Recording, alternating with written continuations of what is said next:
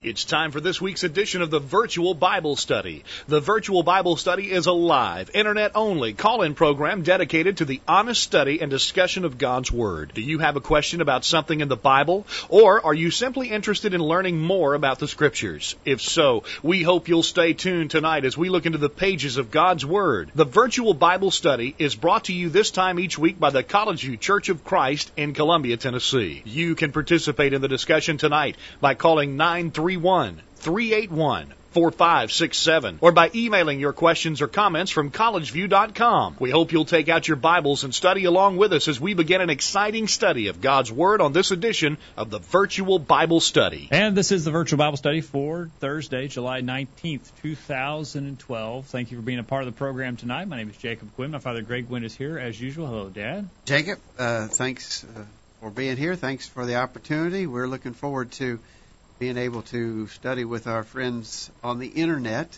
tonight about some Bible subjects.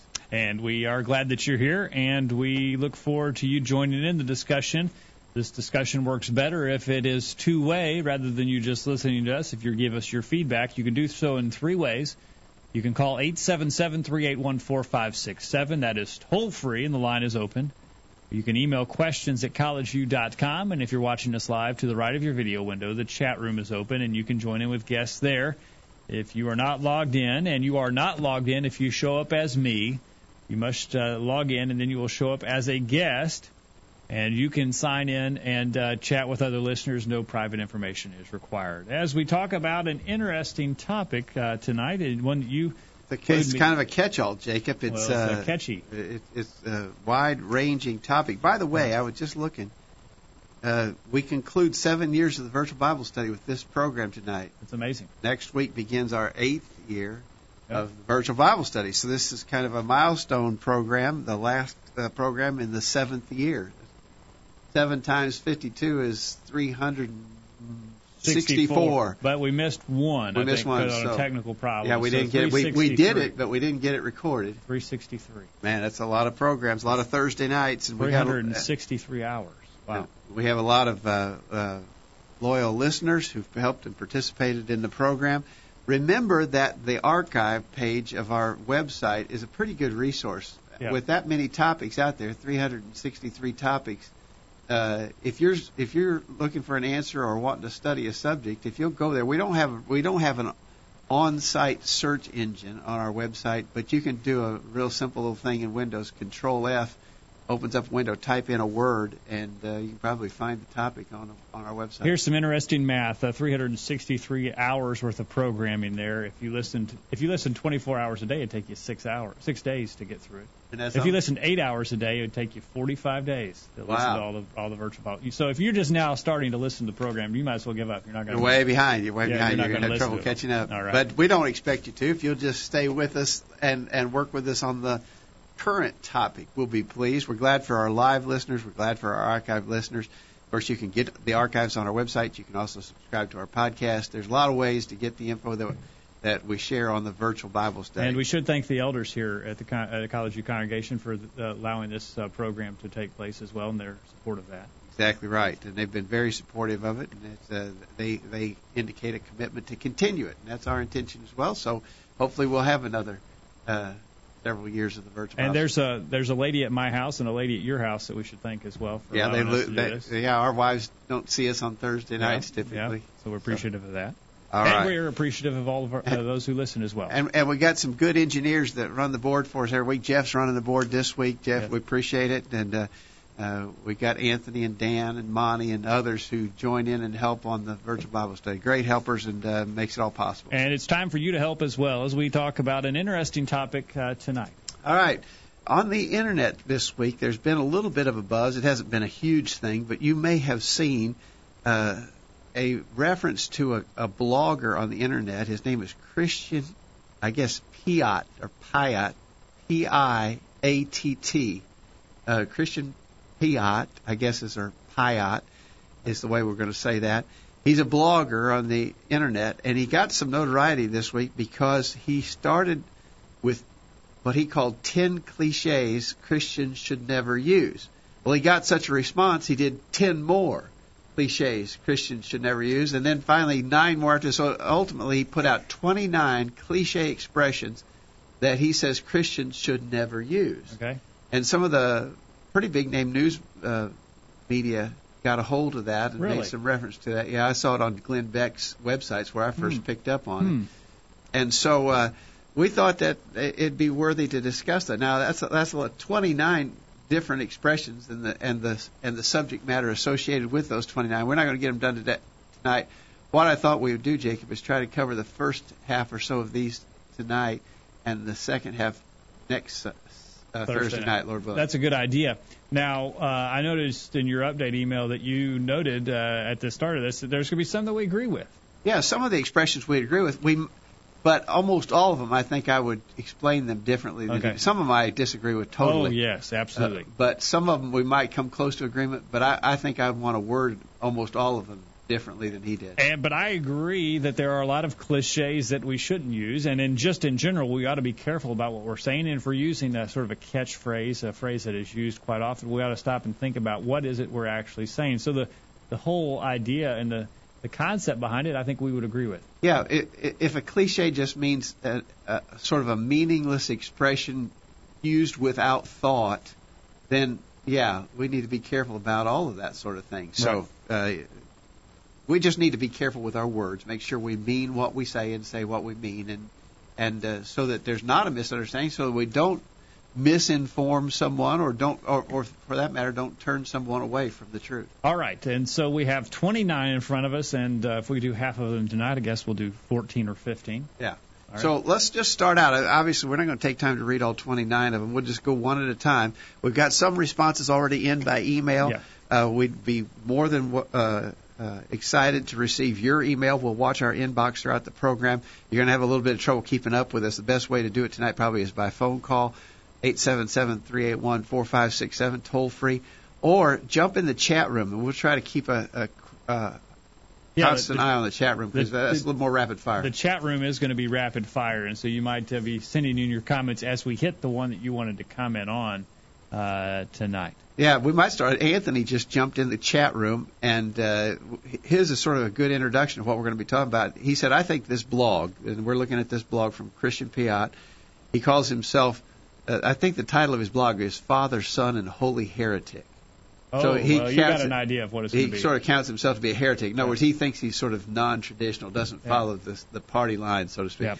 But Anthony says, I think this blog is an example of the sad state of, quote, instant journalism in this digital age. His thoughts are very rash and shallow, intended just to stir things up.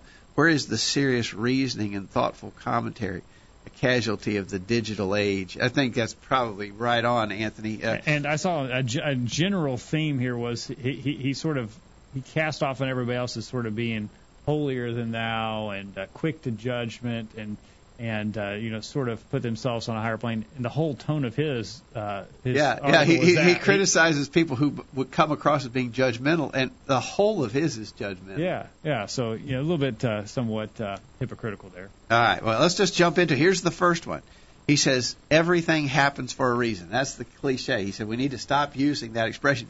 I don't know if you remember a couple of weeks ago in Bible class, yes. Jacob, I said the same thing, that I think that's a pretty silly statement. Yes, and my wife thought that you would jump on that one, and she was right. Yeah, so here's what Christian Piatt said. He said, I've heard this said more times than I care to. I'm not sure where it came from either, but it's definitely not in the Bible.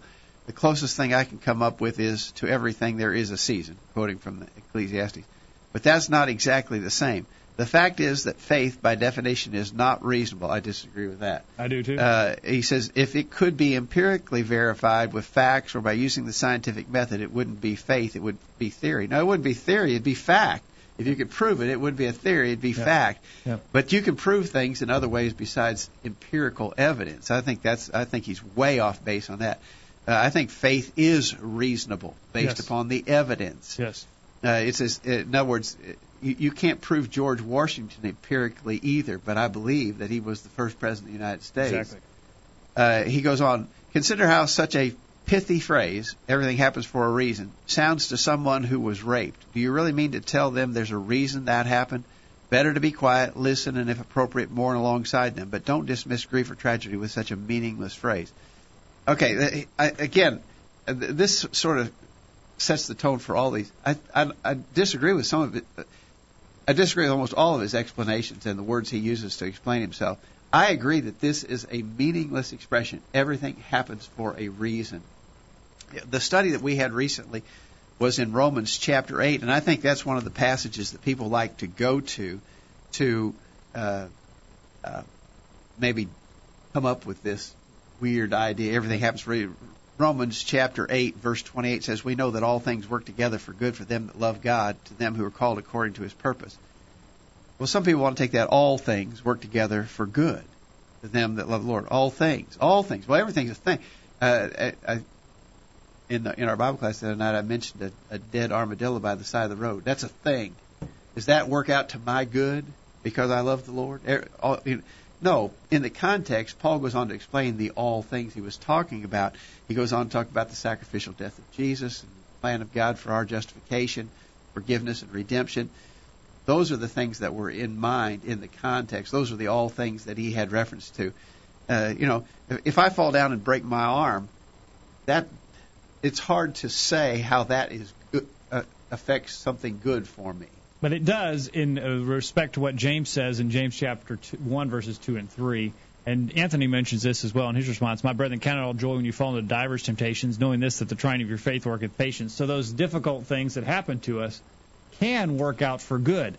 Do they happen for a reason? Does God want them to happen in our lives? Does he want you to break your arm? It would be sort of what that phrase would lend itself to get the idea that would lend it to. Really what you ought to say is we need to react to everything in such a way that we are and become even more the kind of people God wants us to be. If my reaction to my broken arm, in other words, that might help me learn patience and so forth. Right.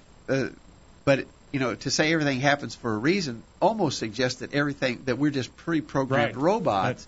That God has wound up the clock and just letting it run out. That's what Anthony says. He said, "I think I agree with the author on this. Many things happen to us because of someone else's choices and or mistakes. I don't believe there is scriptural support for the notion that everything is mapped out or caused by God. However, we do have assurances that we can turn negatives into positives in our lives, James 1, 2, and 3, and et cetera." Yeah. So right on, Anthony. Ramona says, "Is he talking about predestination? I do believe that God has a reason for me to be here, but, of course, we're not predestined." We've talked about that topic on God does have a reason for us to be here. All right. But I would, not in the predestination sense of things, but he does want us to serve him and to love others, and that's why we're here. Chris in Atlanta says we should be careful using this phrase. He makes a valid point when he points out the insensitivity in saying this to someone who has experienced a tragedy. The fact is we live in a world that is evil and sin has sin in it, and bad things happen. God is in control, but he does not plan out someone murdering another person. He allows it to happen because everyone, good or bad, has free will. Unfortunately, their free will many times hurts others. Yeah, right, Chris. And then Eric in Fayetteville, Tennessee, had sent in a link. He didn't have time to respond to all of them, but he said this first one made him think of a link that he saw. This George Zimmerman, who's been arrested in this Trayvon Martin killing in Florida. He was interviewed yesterday, and he said that it was part of God's plan that Trayvon Martin get killed that night. And, of course, it got a pretty negative reaction, I think rightfully so. I mean, that's just sort of this idea that everything is pre-programmed. It happens for a reason. And I guess 78's taking a little bit different slant on this. Everything happens as a result of my decisions, whether good or bad, or the decisions of others. So to that extent, it does happen for a reason. Because the reason is I made a bad choice or a good choice. Interesting. Yeah, okay. Good point. All right, real quickly, let's grab one more here. If you died today, do you know where you'd spend the rest of eternity? That's the cliche. He says Christians are known to say this or ask this question. If you died today, do you know where you would spend the rest of eternity? He says, the Christian Piatt says, no, I don't, neither do you. So stop asking such a presumptuous question as this that implies you have some insider knowledge that the rest of us don't. And seriously, if your faith is entirely founded on the notion of eternal fire insurance, you're not sharing testimony, you're peddling propaganda. Again, pretty judgmental the way he comes across there, but I tend to agree, that ultimately it's all in the hands of a loving and just God who will be our eternal judge. And it is somewhat presumptuous to say that we have a handle on all that will be involved in the final judgment. Now, God has given us information whereby we can live our lives in hope of eternity in heaven. And yet all of us fall short of the perfection that word identifies. And so ultimately, if we're saved, it's going to be because of His grace and mercy. It's not going to be because we've earned it, and therefore we can say with some certainty, I have it, and it's mine, and it can't be taken from me. And, it's all a done deal. Ultimately, whoever is saved is going to be saved by the mercy and grace of God. We're not, any of us, going to make it on merit. And therefore, it's somewhat presumptuous to say, I am absolutely 100% confident. Now, I believe that God wants us to have a confidence as Christians that we shouldn't be just, trembling in our boots, constantly worried that we're not what we need to be and that God's unhappy with us. If there are known things in my life that are not right, that would keep me out of heaven, I need to be changing them right now. Right. And we ought to be living every moment saying, I'm trying the best of my ability to be what God wants me to be. I fall short, and I pray for God's forgiveness, and I pick up and go again.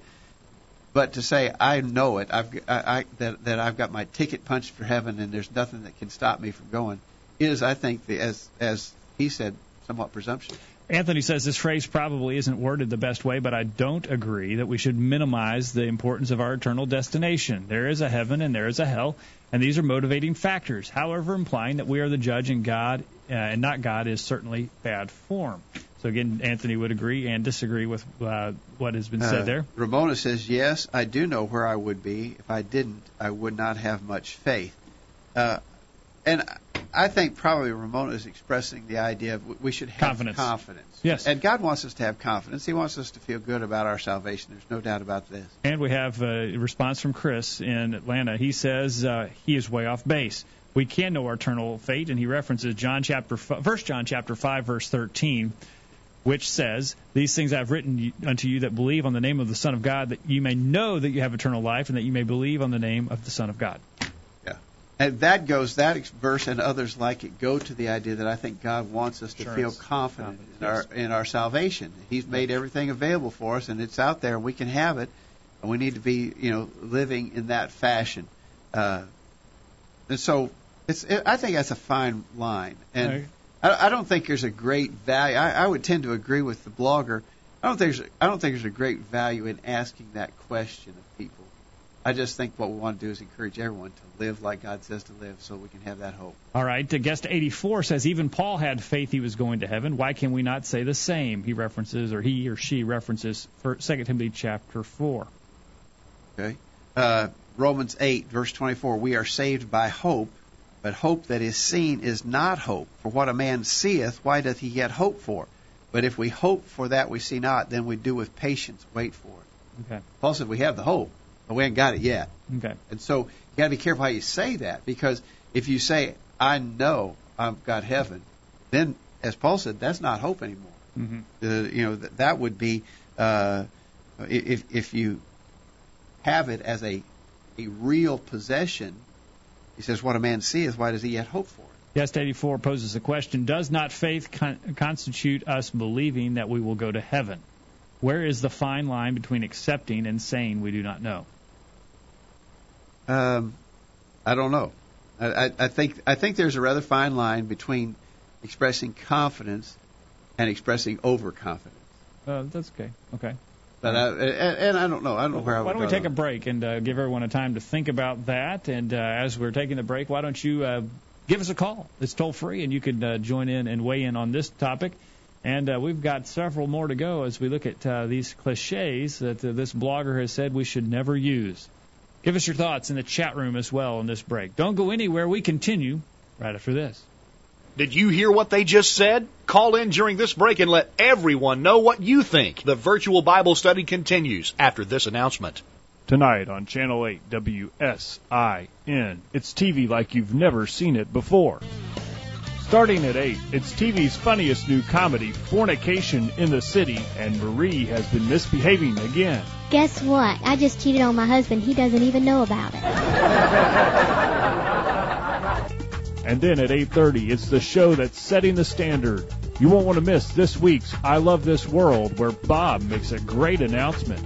Well, I think it's time you knew the truth. I'm gay. And at 9 o'clock, it's the show that Television Magazine has called the #1 drama for murder and violence. You won't want to miss this week's In Cold Blood to see who will be the next to be gunned down. It all starts tonight at 8 o'clock on Channel 8 WSIN. I'm Greg Gwynn, reminding you that sin is a terrible thing and that those who are entertained by watching others sin fall under the condemnation of God that is mentioned in Romans 1:28. Be careful what you watch on television, because in spite of what the devil wants you to think, sin is always sin, and it's never funny. Here are some quotes worth pondering. Great works are performed not by strength, but by perseverance. Act as if what you do makes a difference. It does. It's always too early to quit. Be always at war with your vices, at peace with your neighbors, and let each new year find you a better man. Benjamin Franklin said that. A worthy resolution to make, and try always to keep, is this: to rise above the little things. Man, I wish I'd said that. A streaming Bible study. Why didn't I think of that? Now back to the guys. And we're back on the program tonight, welcoming you back. If you're just joining us, we're talking about the blogger who has posed cliches that Christians should never use. The last cliche we talked about was the cliche, if you died today, do you know where you'd spend the rest of eternity? And still some chatting still some chatting going on that.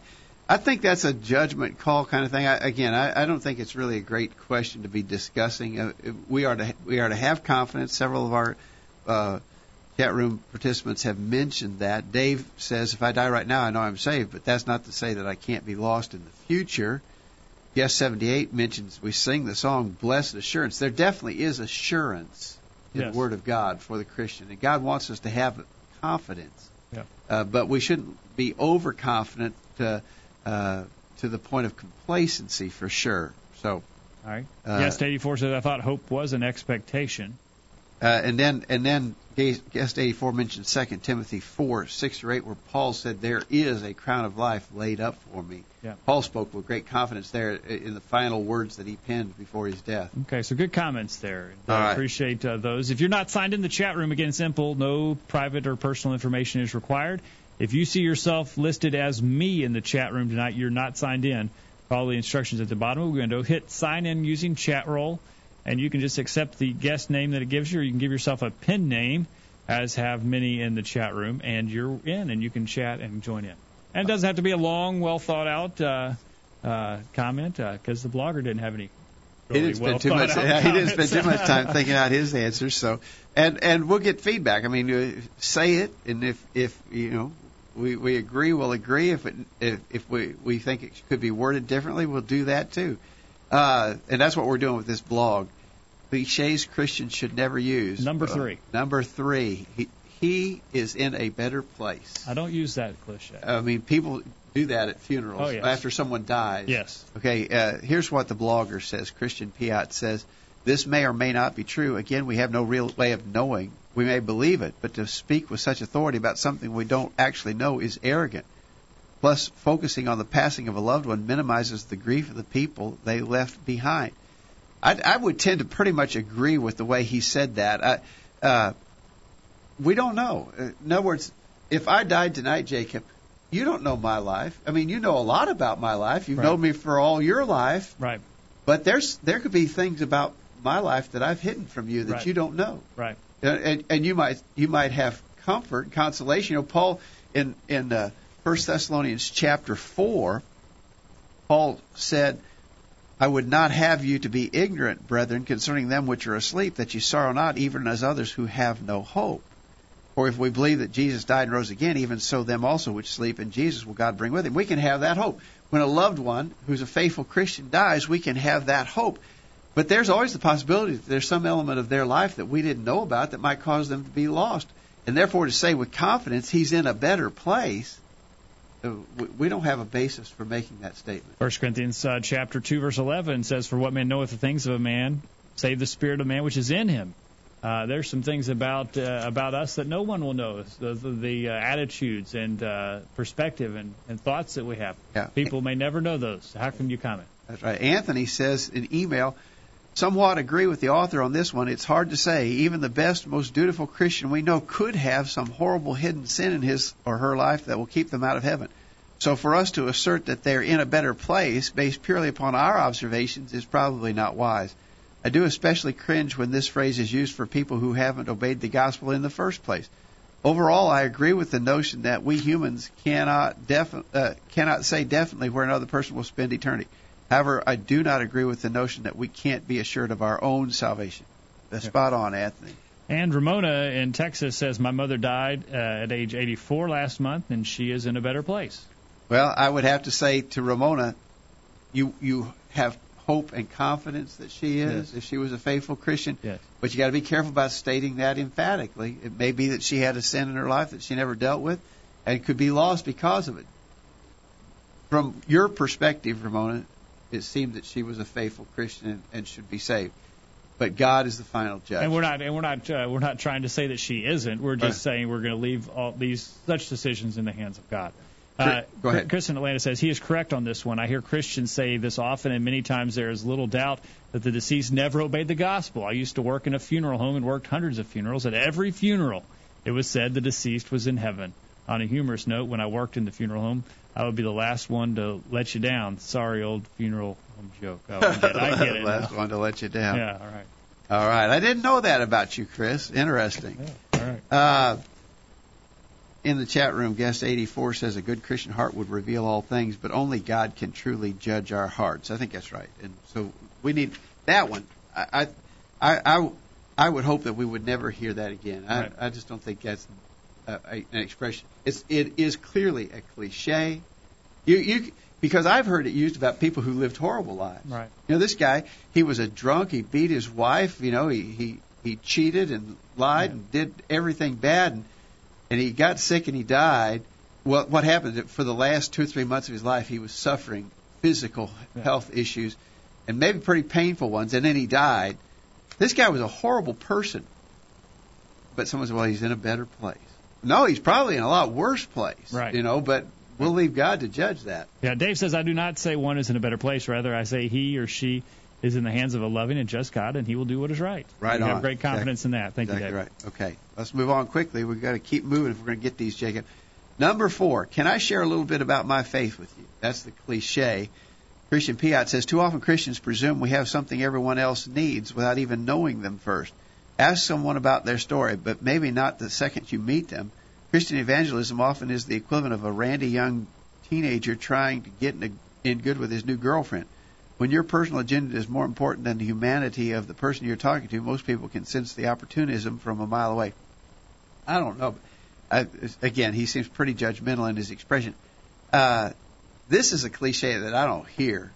I think probably we should do more talking about our faith. You know, that we should try to open up opportunities to tell people about what we believe. We probably don't do nearly enough of that. Right. He's saying this is a cliche. Christians are doing it all the time, and it's just worn out, and it's driving people away. I think that we probably don't often enough ask people if we could talk about spiritual things. And I think that's more of what he's condemning here, not necessarily the cliche, but the idea that you'd want to talk to someone about what they believe and encourage them to believe as you do. Yeah. So, and other comments he'll make here as we go along show that he does have a problem with expecting others to believe as you believe. Yeah. Anthony says, I don't think this is a very tactful phrase. It just has a hokey sound to it. It also is odd because it's asking permission from someone. Most would respond no. But just because the wording is bad doesn't mean we shouldn't be doing what the question is implying. I mostly agree with the author's comment about this phrase after a quick scan. I think Anthony's right. I'm not going to use that phrase, but I am going to try to find every opportunity, take that back. I can improve on that. I need to work harder at using every opportunity to talk to others about faith in Christ Jesus. Ramona has a one-word answer to this question, and I'm not sure I understand exactly where Ramona's coming from. She says, can I share the expression, can I share a little bit about my faith with you? She responds, definitely. I don't know if she's saying yes, you can, or yes, you should say that, or no, you shouldn't say that. I don't know. Chris in Atlanta says, I feel this, again, the cliche is, can I share a little bit about my faith with you? Chris says, I feel this is a legitimate phrase. He assumes we have an opportunistic agenda that can't be sensed by others, and I just can't follow his logic on this. We are commanded to spread the gospel, and this would be a good way to broach the subject. I'm kind of with you, Chris. It seems to me, he's criticizing it, but I think we need to be looking, have an eye out constantly for an opportunity. The Apostle Paul was constantly thinking of spiritual things and talking about those with everyone that he was in contact with. We've studied the life of Paul in the book of Acts many times. He talked about, I was looking in Acts 20 where he's talking to the Ephesian elders, how that he had, of course, I think he said 3 years, verse 31, Acts 20, verse 31, watch therefore and remember that by the space of 3 years I ceased not to warn everyone, night and day, with tears. He was constantly talking about those things. So right. We should be too. Dave says, why not? Do we not want to share our faith in Christ with others? I agree we should do more. Mike says, if we don't share our faith when Jesus commanded it, are we really faithful? And Jeff's behind the controls. Jeff, you send in a passage. 1 Peter 2. But sanctify the Lord God in your hearts, and be ready always to give an answer to every man that asketh you a reason for the hope that is within, with meekness and in fear. Yeah. So be ready always, right, Jeff? Exactly right. Good reference there. Yeah. Guest 84 asked what I don't know, because I noticed the expression too, randy young teenager. I don't know what that means. Well, we'll take a break, and we'll talk about it on the other side. Don't go anywhere. The virtual Bible study continues right after this. Don't touch that mouse. The virtual Bible study will be back right after this. This is Greg Gwynn with this week's bullet point. Often when in discussions about religious subjects, someone will respond to an argument by saying, that's just your opinion. This typically indicates that the respondent does not have a good answer for the case that has just been presented, and they're trying to dismiss the force of the reasoning by simply labeling it as an opinion. Those who make this dismissive statement need to understand that it is their burden to prove that the matter under consideration is mere opinion. If there's no factual or real basis for the argument that has been made, then let them show this. But if they cannot, then the facts and the evidence must be accepted and acted upon. Unfortunately, this seldom happens. On the other hand, if a thing can be proven to be only human opinion, there remain several options. First, if you detect that someone is trying to bind their opinions on others or trying to equate their personal opinions with the actual truth of God's Word, then this must be immediately and forcefully opposed. When some were trying to force their view on circumcision, Paul said, quote, we gave place by subjection, no, not for an hour, that the truth of the gospel might continue with you. Galatians 2, verse 5. We should do the same. Secondly, everyone who holds an opinion has a reason for doing so. If, as they explain their position, you become convinced that it's reasonable, even potentially helpful, you might decide to become of that same opinion. As long as no one elevates this to a matter of necessary doctrine, such opinions can and sometimes do serve a useful purpose. Finally, even if you are not persuaded of the other person's opinion, you can agree to dwell together peaceably if both you and he can agree that this properly belongs in the area of personal conviction. If no one is guilty of despising his brother, Romans 14, verse 3, then both parties can continue to share the positive benefits of fellowship. That's this week's bullet point. Think about it. I'm Arthur Haynes from Culleoka, Tennessee, and one of my greatest highlights of the week is to listen to the virtual Bible study. Use your internet connection for something good. Listen to the virtual Bible study every week. Now, back to the program. We're back on the program tonight talking about some cliches that Christians should never use, according to one blogger, and we found that some of them he is correct on, some of them he's not. Yeah, and almost all of them he words in ways that need some polishing up, and in fact that last one, we found out over the break, probably has a vulgar phrase in it that we probably don't even want to talk about. Yeah. All right, the number 5, let's move on. If you got our email update today, Jacob, we had all 29 of these listed. We're going to try to cover the first half tonight. Lord willing, we'll look to the second half next week, so keep that email at the ready, and we'll probably be referencing it again next Thursday night on the virtual Bible study. We're at number 5 on that list if you've got it. Here's the 5th cliche he said Christians should never use. You should come to church with me on Sunday. Yeah, I sort of don't understand that one. Here's what he says. I would. Yeah, okay, go ahead. Go ahead. What were you going to say? Well, it's sort of, it lends itself to the misunderstanding that religion's all about going to church on Sunday. Maybe so. Here's what he said. It's not that we should never invite people to church, but too much of the time it's the first thing we do when we encounter someone new. My wife, Amy, and I started a new church 8 years ago, founded on the principle of earning the right to invite. Invest in people first. Listen to their stories. Learn their passions, their longings, and share the same about yourself. Then after you've actually invested in each other, try suggesting something not related to church to help you connect on a spiritual level. If the person really gets to know you and wants to know more about why you live your life the way you do, they'll make a point to find out. Then again, if you just come off as another opinionated, opportunistic Christian, why should they honor your predatory approach with a visit to the church that taught you how to act that way in the first place? Wow. The guy's pretty harsh. Yeah, he is. Got a sharp tongue. But, you know, if I have someone that I have an opportunity to teach, they're probably things. I mean, I would love for them to attend worship services and Bible studies, but I'm not sure that that's the way I would. That's not my first approach to try and teach them Scripture. I'd like to just sit down and open the Bibles and talk about the Word of God. I think this one being on the gentleman's list has Mike scratching his head. He says, "Is that really something to take issue with?" I think, Mike, it helps you have 10 if you're looking for another one here. Maybe that's what he was trying to fill out his list. Anthony said, I think inviting someone to worship services is an excellent icebreaker. It's a take-it-or-leave-it type of proposition. It's not high-pressure, one-on-one situation. However, I don't think that an unbeliever can simply be invited to worship and magically they will want to become a Christian. There needs to be a personal element, but especially in our area of the country and in today's I'm okay, you're okay religious climate, folks may be pretty open to coming to your worship service. I do agree with the author's comments that we need to have a personal relationship with people in order to convert them, but there's nothing wrong with inviting someone to the assembly, even at a fairly early stage. So we appreciate those comments, Anthony. Yeah, I think Anthony's right. I mean, I don't see anything at all wrong with inviting someone to go to church with you. I don't think that likely that's going to be the sole determinant whether or not that person is ultimately converted to the Lord. It's going to take more than that. It's going to take more than just a visit or two to a worship service.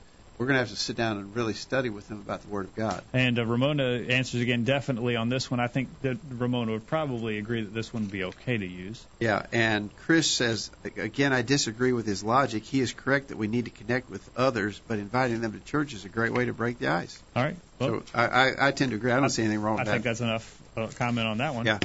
All right, let's jump on. We got what do we got? Just a little over 20 minutes left, and we've done 5. We got 9. We need to get at least 8 or 9 more done. So we got to hurry here. And number 6 on the list: have you asked Jesus into your heart?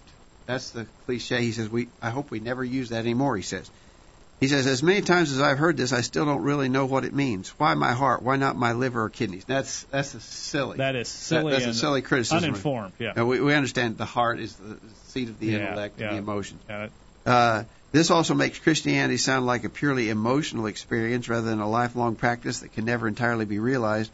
But asking someone if they've engaged in a lifelong discipline to orient their lives toward Christ-like compassion, love, and mercy doesn't exactly have the same ring to it. I don't use that expression. I'd have to define it if I was going to use it, because I don't think it's biblical. I don't think that in the Bible, if someone... In other words, I want to find out if you're a Christian, and I want to find out if you're saved from your past sins. I want to know if you're in a right relationship with God. In the Bible, people ask, what must I do to be saved? Yeah. And the answer given to them was never, ask Jesus into your heart. You can't find any reference to that anywhere in the New Testament. Yeah. So it's a purely man-made doctrine and concept. Yeah, and it really smacks of salvation by faith only. Well, Jeff just commented that in the chat room. It does, Jeff, sound like that, and appreciate that from the other side of the room there. Anthony agrees it's a totally unbiblical phrase and should never be used. Ramona says no, we shouldn't use that expression. And Chris answers this cliche, or this problem with the cliches. This is a denominational phrase that does not accurately reflect how we become a Christian. So, no, we should not use this phrase. I cannot find this phrase anywhere in the Bible. Right on, Chris.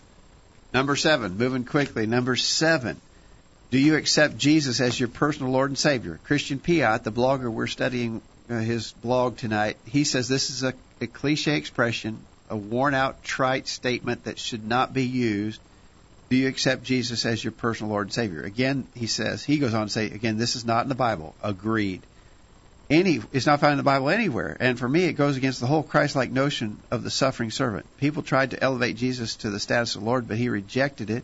So why do we keep trying?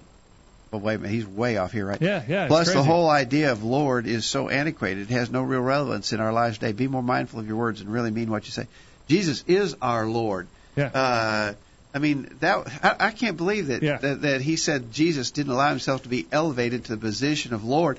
On the day of Pentecost, Acts chapter 2, as Peter concluded his sermon, he said, "Therefore let all the house of Israel know assuredly that God hath made that same Jesus whom ye have crucified both Lord and Christ." Yeah, Anthony referenced that as well in Philippians chapter 2, verse 10, that at the name of Jesus every knee should bow, of things in heaven and things in earth and things under the earth, and that every tongue should confess that Jesus Christ is Lord to the glory of the Father. So he's way off. I don't understand that. But now, so if you strike the last part of his comment there, again, this expression is not in the Bible, and that's not what you do to be saved. Yes. Now, Jesus certainly needs to be our personal Lord and Savior. And you need to accept that. You need to accept that, but you accept that by humbly submitting to the gospel plan of salvation and doing what the Scriptures say. So, all right. Did we get all our comments? Anthony says he really missed the boat on the Lord part of this. He claims the notion is unbiblical and outdated, not true. Acts 2:36 states that Jesus is Lord. He is right that the idea of lordship has become taboo in our culture, which is a major problem. People have no respect for authority. As for the phrase in general, it smacks of the faith-only salvation, so definitely would steer clear of it. All right. In the chat room, Dave says, I ask if they have accepted Jesus as the Lord and Savior or accepted in their heart. Then I say, good, you're on your way. John 1, verse 12 says they now have the right to become the children of God. I think that's interesting. John chapter 1, verse 12, as many as received him, to them he gave power to become the sons of God, even to them that believe on his name. So you got to believe, you got to accept him, and then you're on your way. But you still got to comply with the conditions of salvation in order to be saved. All right. Good point, Dave. And Chris in Atlanta says this is another denominational phrase, but the author of the blog again has faulty logic. As a Christian, we are added to the church, and Jesus is the head of the church. That would make him Lord, wouldn't it? Yeah. Let's see. We got Anthony. We got Chris. We're good. Ramona agrees that we should not use that. Okay. All right. So where are we? We got time for one more before our last break. We got to squeeze it in. Question. The number 8 cliche. This could be the end of days. Yeah. So everybody's talking about end of time, end of days. This might be it. Yeah. He says this is one of my favorites. We Christians love to look for signs of the end of the world. We practically have an apocalyptic fetish. It's like we can't wait until everything comes to a smoldering halt so we can stand tall with that I told you so look on our faces while the non-believers beg for mercy. Yeah, that sounds like an awesome religion you've got going there. Sign me up. Very sarcastic. And he basically discounts the fact that the earth is going to come to a smoldering halt. Yeah, but Jesus said that we can't predict that time. Paul wrote in 1 Thessalonians... I get my Bible here. 1 Thessalonians chapter 5, yourselves know perfectly, verse 2, that the day of the Lord shall come as a thief in the night. For when they shall say peace and safety, then sudden destruction cometh on them as travail upon a woman with child, and they shall not escape. But ye, brethren, are not in darkness. That day should overtake you as a thief. In other words, Jesus is coming as a thief in the night. And a thief in the night does not give advance notice. We've talked about the end of time kind of things on the Virtual Bible Study.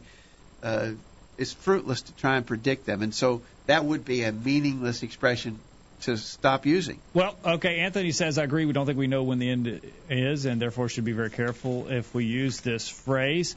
And Ramona says, we do not know when the Lord will come. And Chris says, this phrase is accurate. And I agree with Chris. It could be the end, or it may be 10 million years from now. Who knows? Only God. And so this could be the end of days. And if you're going to use it in that way to say that this could be the last day, we ought to be prepared for it. We need to live our lives like it could be the last day the earth stands. Then I would agree that with that. But I think the author here is using it in a way that would be looking for signs or indications that the Lord is coming again. I think that's right. Okay. Let's take our last break. Then we got to hurry on and try to get 4 or 5 more of these cliches covered. All right. We'd like your thoughts at 877-381-4567. Don't go anywhere. We'll go to the top of the hour right after this.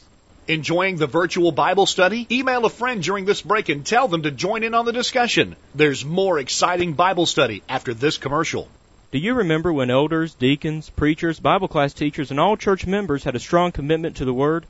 Do you recall when you could always count on book, chapter, and verse preaching from the pulpit? Can you think back to a time when Christians were known as people of the book because they knew their Bible so well? We're trying to be like a church you read about in the Bible, and we're still doing the same things that you remember from way back when. Are you longing for a return for the way things used to be? Come and visit. See for yourself at the College View Church of Christ. We're tracking the trends on the virtual Bible study. 92% of households in America own at least one copy of the Bible. Of those households that own a Bible, the average number of Bibles is 3. Yet only 16% of Americans say that they read the Bible every day. 21% say they read it weekly. 12% say they read the Bible monthly. 10% say less than monthly. And 41% say they rarely or never read the Bible. That data is via the Religious and Social Trends Survey by Gallup. The Word of God says in Psalm 119, verse 97, "Oh, how I love thy law. It is my meditation all the day." Quit checking your email. The commercials are over and the virtual Bible study is ready to roll. Take it away, guys. We're back on the program tonight. We will remind you this program is brought to you by the College View Church of Christ in Columbia, Tennessee. We welcome you to come and visit with us. And, the blogger here that we're talking about tonight would say don't do that, but we are going to welcome you to come and worship with us. Anytime you'd have the opportunity, find out more about us at our website, thevirtualbiblestudy.com, and we encourage you to come and be a part of our worship services. We're talking about cliches that Christians should not use, that should be avoided. All right, and the blogger's Christian Piatt. In our update today, we sent you a link to his blog site. Number 9 on his list, Jesus died for your sins. He says that's a cliche. That's not a cliche. That's a true statement. I don't understand. He says, I know this is an all-time Christian favorite, but even if you buy into the concept of substitutionary atonement, the idea that God set Jesus up as a sacrifice to make good for all the bad stuff we've done.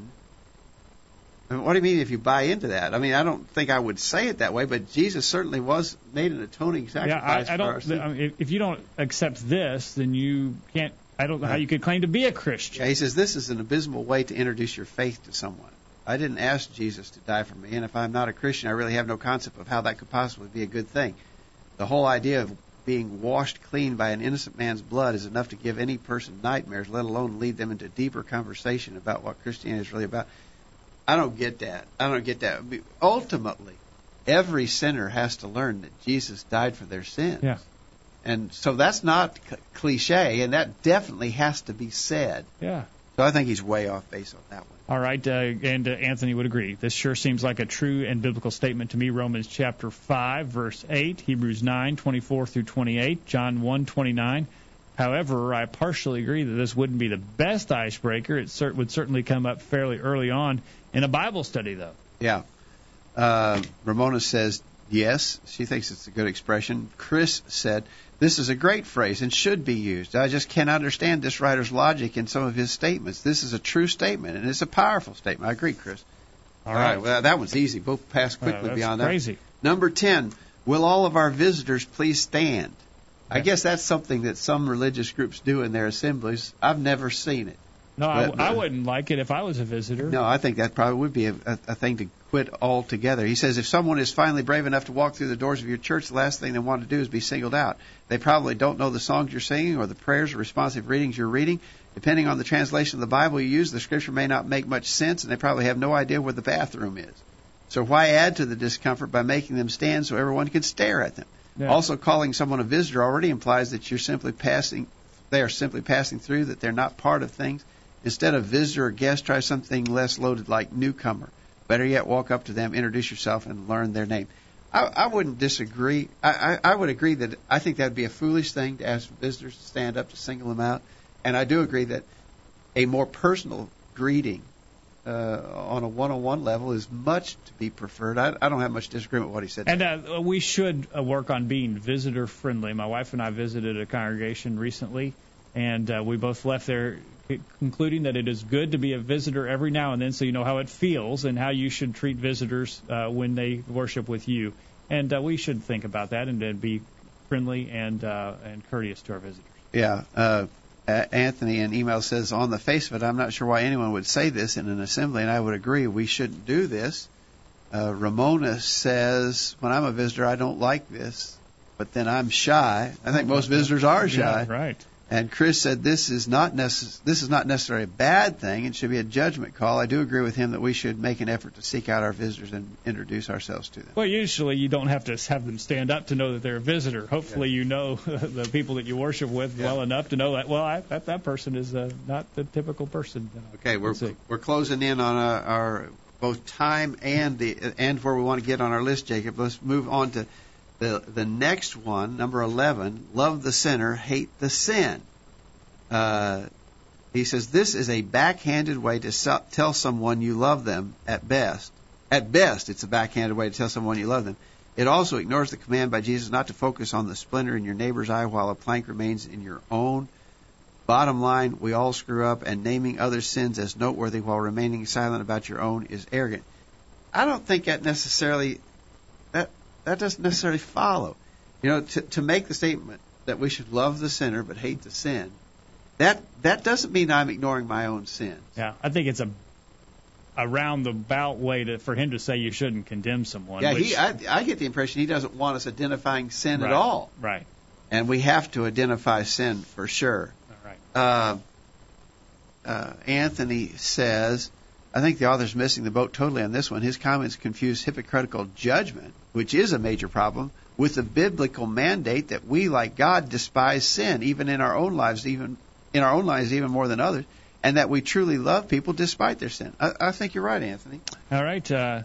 And Ramona says she tries to say this. So Ramona would disagree with the blogger. And Chris says he is wrong. This is an accurate phrase, and he butchers the meaning of Luke 6, verse 42. Many people use this logic as an excuse not to confront an uncomfortable situation. Yeah, Jeff on our board is working in the chat room. What did you say there, Jeff? I said we shouldn't have a hypocritical view of it, but the message is good. Yeah, it's a good message that God loves sinners, right? That's a good thing. Yeah. Dave in the chat room says, we love everyone, but hate sin. However, I would not say that to someone. I love you, but I hate your sin under most circumstances. Dave's probably right about that.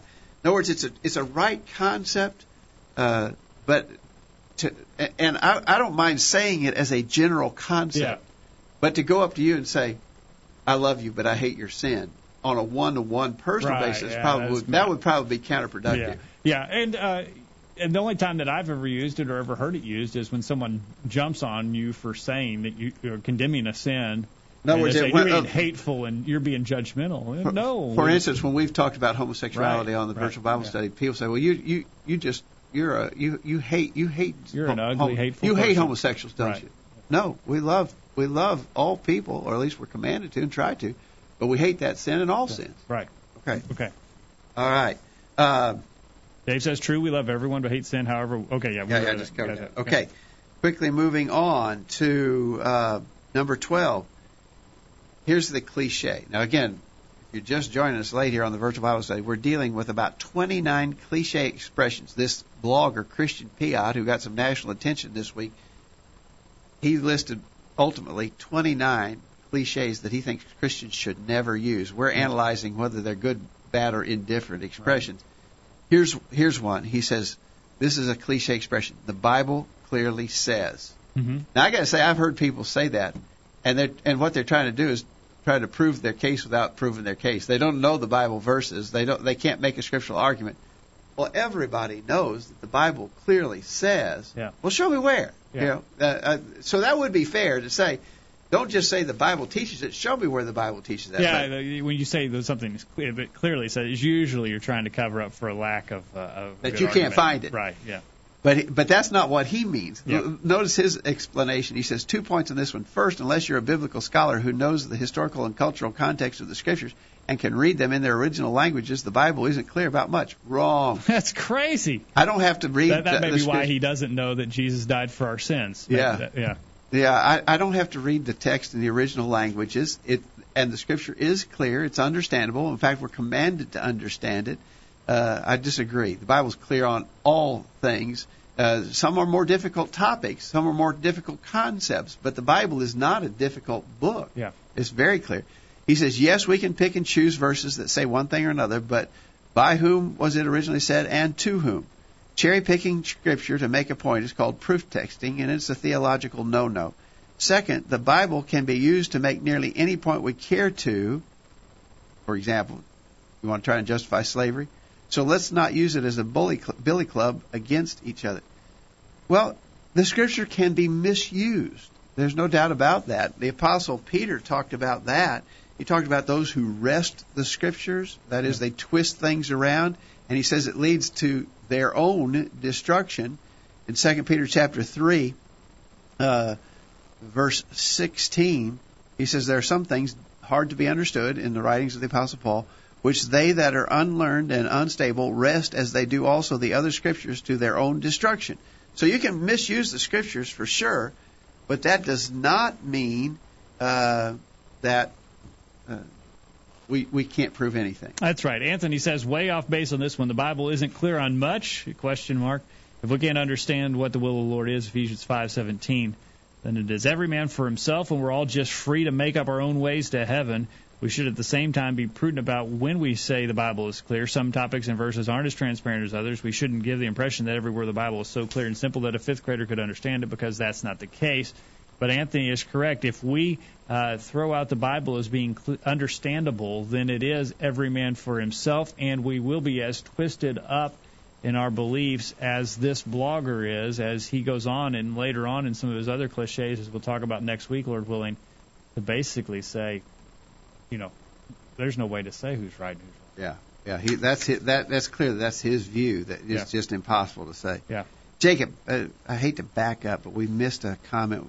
Jason in Pennsylvania? He is in Pennsylvania. And he had commented on that, love the sinner, hate the sin. Yeah, sorry, Jason. He says, we're told to love enemies and pray for those who persecute us. We should love these people and hate the wicked things they do. But when this cliche is used in reference to God, I think it's unbiblical. The Bible teaches that God not only hates sins, but also sinners. And there are some such expressions. I think the emphasis is on he hates sinners in their sin. But even the most vile sinner, God loved enough to send his own son to be a sacrifice for their sins. So sorry we didn't get to incorporate Jason's comment. All right, and there was another comment in the chat room along those lines. Guest 78 says, God hates sin, so should we. God loves the sinner, and so should we. That is homosexual. He or she uses, for example, homosexuality and homosexuals. And that is true. God hates sin. And that God loves the sinner. And so if we have the same attitude that we love sinners, but we hate the sins that they're engaged in, then that is a biblical and godly attitude, one that we should strive for in our lives. On this one that we're dealing with right now, the Bible clearly says so. Dave says the Bible clearly says many things, but to say to someone the Bible clearly says suggests that they should have known better. So maybe, in other words, don't be condescending when you're talking to people. If that's what you're using the expression for, then I'd agree with Dave that we shouldn't use it. Okay. Real quickly, let's get one more. We're going to come up a little bit short. God needed another angel in heaven, so he called him home. Ooh. He says this is another well-meaning but insensitive thing to say. This assumes a lot about what the person you're speaking to believes, and it also ignores the grief they're going through. The person who died is, dead. Focus on the needs of the living right in front of you. Well, that's a phony expression. Again, it assumes, like the one we talked about earlier, he's in a better place. We don't know that. And that we become angels. And we don't become angels when we die anyway. Right. So that's off base.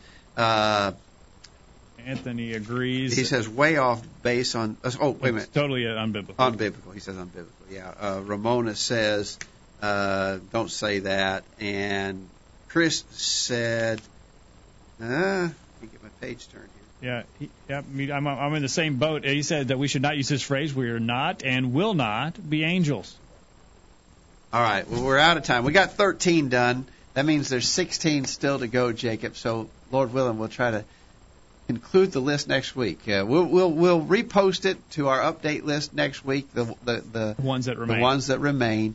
and we'll try to continue. Again, look at your update from today, and you can see the blog itself. You can go to Christian Piatt's blog site and see it for yourself.